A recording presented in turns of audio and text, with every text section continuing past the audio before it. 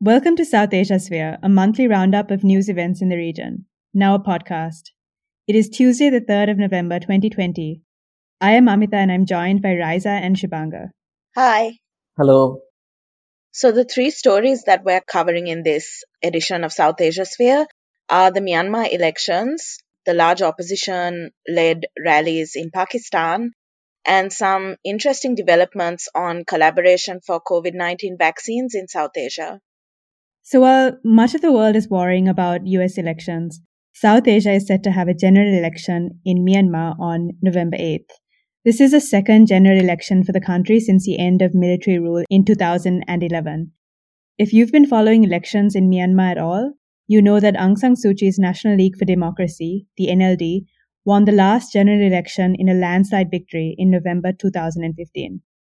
Aung San Suu Kyi's party is expected to retain its popularity among Myanmar's Bama majority, which makes up around 68% of the population, and voters who are familiar with the NLD's policies are probably likely to have a status quo or incumbency bias when deciding which party to support during this time of great upheaval. While the military has a constitutional guarantee of 25% of seats in the national legislature, a policy that Army generals say is necessary until the country has a multi-party democracy, we expect the NLD to retain control of both houses of the legislature as well as several state assemblies. Yeah, just to go back to your point about the lack of attention to the Myanmar elections, in light of the US elections soon, I think it's also worth noting that when there is international focus on the country, it usually seems to be on the, usual themes of decline of Aung San Suu Kyi's stature in the West, post the ethnic cleansing of the Rohingya. I mean, there was recently this interview on Financial Times of the Myanmar historian Thant Mint Yu, and it was interesting that it completely left out the issue of the elections. And again, the focus was on Suu Kyi. Although one interesting point he made was that unlike the kind of singular association there is with Suu Kyi and human rights, especially in the Western imagination, in Myanmar she also seems to kind of mark a continuation of the Burmese anti-colonial nationalism that her father spearheaded. So I think it's interesting that in the last few years, especially, there has been some decline of NLD's support among ethnic minorities, and it'll be interesting to see how that plays out. Yeah, I think that's absolutely right. The NLD has undoubtedly lost favor with ethnic minorities, which constitute about 30% of the population. I think that's in part as a result of the 2017 military operation where over 730,000 Rohingya from Myanmar were driven out of the country into refugee camps in Bangladesh, but also as a result of fighting between the Arakan army and the Tatmadaw, which restarted in January 2019. And that's, a story that does get some coverage in the Western media. But, how that translates into seats for ethnic parties in the upcoming election is one that's less present. So Myanmar's election commission actually cancelled voting in several areas in Myanmar. And that's going to result in 36 seats nationwide not being filled in this upcoming election. And, the disenfranchisement of over 1 million voters in one of NLD's least populous states. Voting has been cancelled either partially or completely in 13 of Rakhine's 17 townships. And that's actually a huge blow to ethnic minority parties like the Arakan National Party or the ANP, which is the country's largest ethnic group in national parliament. Amita, why was the voting cancelled? So the commission cited security reasons. So the fighting between the Arakan army and the Tatmadaw, which I already mentioned.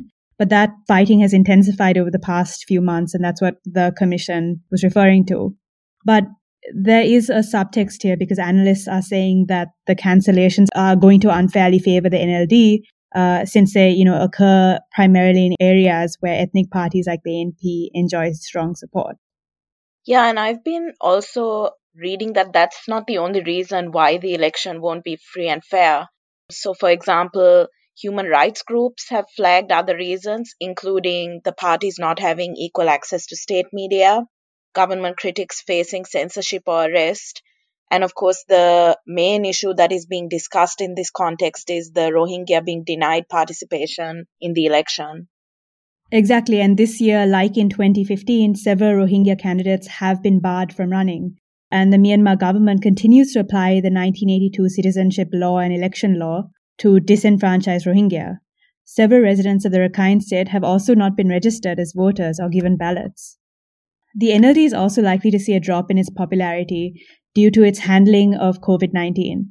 Cases have spiked in the last few months. Until August 2020, cases were below 500 and there were less than 10 deaths. But as we record this podcast, Myanmar now has more than 50,000 COVID-19 cases and over 1,200 deaths. So the next story that we're going to be talking about is these opposition-led protests in Pakistan. So as I said, there's a number of different parties involved. The chief one among them is the Pakistan Muslim League. There's also the Pakistan People's Party, the Jamiat Ulema-e-Islam, the Pakhtunkhwa Milli Awami Party, and some smaller ones, including the Baloch National Party and the Pashtun Tahfuz movement as well. So collectively, these groups have come together and are known as the Pakistan Democracy Movement. So far, there have been at least 3 rallies that they've held in Gujranwala, Karachi, and Quetta. So, Raisa, is it clear what the protests are about and what the demands are? So ostensibly, one of the main reasons that they've cited is to raise opposition to rising prices, power cuts, the closure of businesses, and just economic misery. But in reality, there are other issues that are being highlighted as well. Primarily among them, criticism of the Imran Khan government, with most of the opposition leaders saying that, the government must go, and even criticizing Khan's inaction in Kashmir. Of course, they're also being very careful to criticize Modi as well, since Khan hit back at that criticism, saying that, they're just playing India's game. But something else that's really unusual is that they are also criticizing the army, which is also slightly ironic given that Nawaz Sharif had cordial relations with the army, especially in the 1980s and 1990s, although less so in recent times.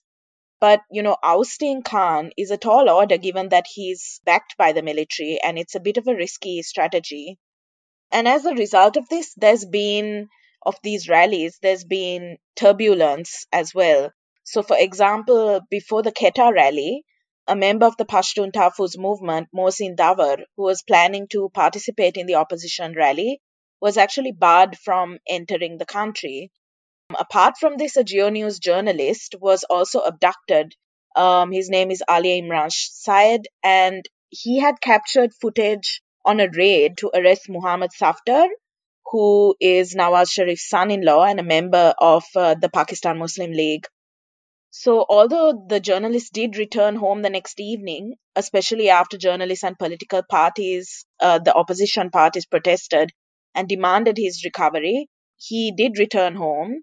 But the issue of Safdar's arrest itself and who ordered it is a mystery. So government representatives have said it was an orchestrated drama from the opposition. The police are saying that the paramilitary came and kidnapped the provincial police chief and pressurized him to make the arrest. And the police have actually gone on long leave in protest. And meanwhile, the army chief has ordered an investigation. So everyone is denying and pointing fingers at other parties about who gave the order for this arrest. Right. And I think it was interesting. There's an interesting cross-border element to this also, especially the incidents that you talked about. Partly maybe because of the complexity, but also partly because of, just the failure of, in this case, Indian media to cover the story properly and accurately, because after all these events, there was this, circulation of some fabricated story about the police and armed forces in Pakistan, in Karachi, kind of having, as one tweeter, I think, said, an armed fight or a firefight. And that was actually picked up by major Indian online and television media, and ended up becoming this massive story, completely fabricated again, and I think resulted in Pakistani social media once again kind of having fun at the Indian media's at their expense. But I think also really brings out the important point about how poor the cross-border political coverage is in South Asia. Yeah, I agree. I mean, I think this is just the latest example of how journalists across the border, they don't have presence in the other's country.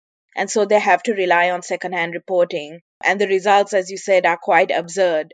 So you could see, for example, similar instances even around the 2019 Pulwama Balakot airstrike, when Indian warplanes crossed the border into Kashmir and they dropped bombs near Balakot, which they said was to target a terrorist training camp. And Pakistan said it was an uninhabited area. And then, as everyone who follows it knows, Pakistan retaliated, a warplane was shot down, and a pilot taken prisoner. More than that, the real story became how the different countries, India and Pakistan, were portraying the unfolding events, and with sometimes, ridiculous results, with, simulated examples of nuclear strikes. And you saw that here too, because there were these, as you said, these memes that went viral. And some of them were, for example, pulling screenshots from Bollywood movies to showcase what was being called a civil war but was entirely false in reality. Even figures like GDP per capita can be subject to polarized interpretations and narratives when they cross borders. For example, the IMF's 2020 economic outlook recently noted that Bangladesh's real GDP per capita would surpass India's by 2021. And, the way that the Indian and Bangladeshi media explained that story was very different. So in the Indian media, it was explained using the lockdown imposed to curtail the spread of the COVID-19 pandemic, while in Bangladesh, media outlets chose to highlight instead how Bangladesh has progressed in terms of advancing its export manufacturing industries or improving its female labor force participation and other such progressive policy measures. There was some objective criticism of the statistics. So former chief economic advisor to the Indian government, Aravind Subramaniam, also noted that for the comparison to actually be meaningful, those GDP per capita figures needed to be translated into numbers that, reflected domestic inflation and productivity growth. But nonetheless, you had, op-eds on both sides. In the Dhaka Tribune, for example, noting that in just under 5 decades, Bangladesh has leapfrogged from being the poorest country in the world right ahead in the South Asian standings, admonishing India's high-pitched jealousy or prickly paternalism in its response to the IMF report. That's, to me at least, a reminder that even real news can stir up very acrimonious responses between neighboring countries. Well, that brings us to the final big story of this episode, which is some interesting developments on the front of developing, procuring, and collaborations on vaccines. So globally at the moment, the three main global actors in drug development and testing are British, the Chinese, and the Russian. And in South Asia, it's having some interesting implication in also how countries are planning the procurement and supplies of these vaccines. So India, for example, the Serum Institute of India has had a major agreement with the Oxford AstraZeneca developers from the UK to manufacture 1 billion doses of the vaccine, presumably both for the domestic population, but also for supplying to the global south. In Pakistan, you see, interestingly, some Chinese COVID-19 vaccines are currently in phase 3 trials. Other countries have not exactly started it, and they're kind of waiting for, I think, WHO approval. So, for example, Sri Lanka has explicitly made that clear that before they begin trials, they're looking for okay from WHO, specifically on the Russian vaccine Sputnik. In Nepal, you see kind of an interesting mix with both the Oxford AstraZeneca, the Sinovac from China, as well as the Sputnik from Russia, looking to start trials, but so far the government has not given a clear signal on permissions, although it seems some private parties have made deals, especially with the Russian drug manufacturers. But interestingly, there's also some collaboration happening within the region. So, for example, there was some recent news about the Nepal government in talks with Bangladesh government to see if they could strike a deal to purchase up to 2 million doses of Ban COVID, which is a Bangladeshi vaccine in pre-trial phase. And I think there are some similar developments around the region as well. Yeah, so exactly. There's also some talk about India and Myanmar collaborating. They actually recently held a first round of discussions on opportunities for collaboration, specifically looking at the COVID-19 vaccine. So, officials from the Department of Biotechnology, the Ministry of External Affairs, and of Public Health from Myanmar participated in the discussions.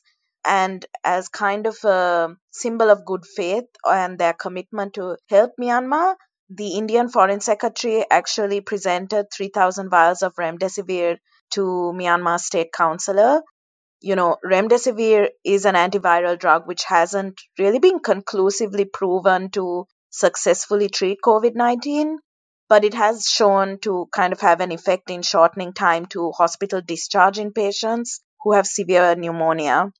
But this was more kind of a symbolic proof of commitment, and he said indicating India's willingness to prioritize Myanmar in sharing vaccines as and when they become available. Apart from that, India has also offered e-Indian technical and economic cooperation courses, specifically looking at COVID-19. And these are being conducted by Indian institutes like the All India Institute of Medical Science and the Postgraduate Institute of Medical Education and Research in Chandigarh. And there has allegedly been healthy participation from Myanmar, although we don't know if there's any educational institutes in particular that have tied up with India for this. Yeah, I think just to conclude the topic, I mean, again, these are, kind of the early signals, and no clear kind of lines can be drawn. And, some people are already talking about kind of vaccine nationalism and vaccine diplomacy. And I think at some level, these countries are also, individually trying to see what can be the best arrangement for them. So it's a mixed picture right now, but I think something clearly it's interesting and worth following up in the future. If you like this edition of South Asia Sphere, do head to our website, himalmag.com, to check out the cartoons that are illustrating these stories, which are done by Gihandi Chikera. And also do check out some of our recent stories. So we actually have one on Indian and American media's portrayal of Kamala Harris, which will be interesting to read as the US goes to the polls. And we have a story on Amnesty India's recent closure as well. That's it for this edition of South Asia Sphere. We hope to see you next month. Bye. Bye. Bye.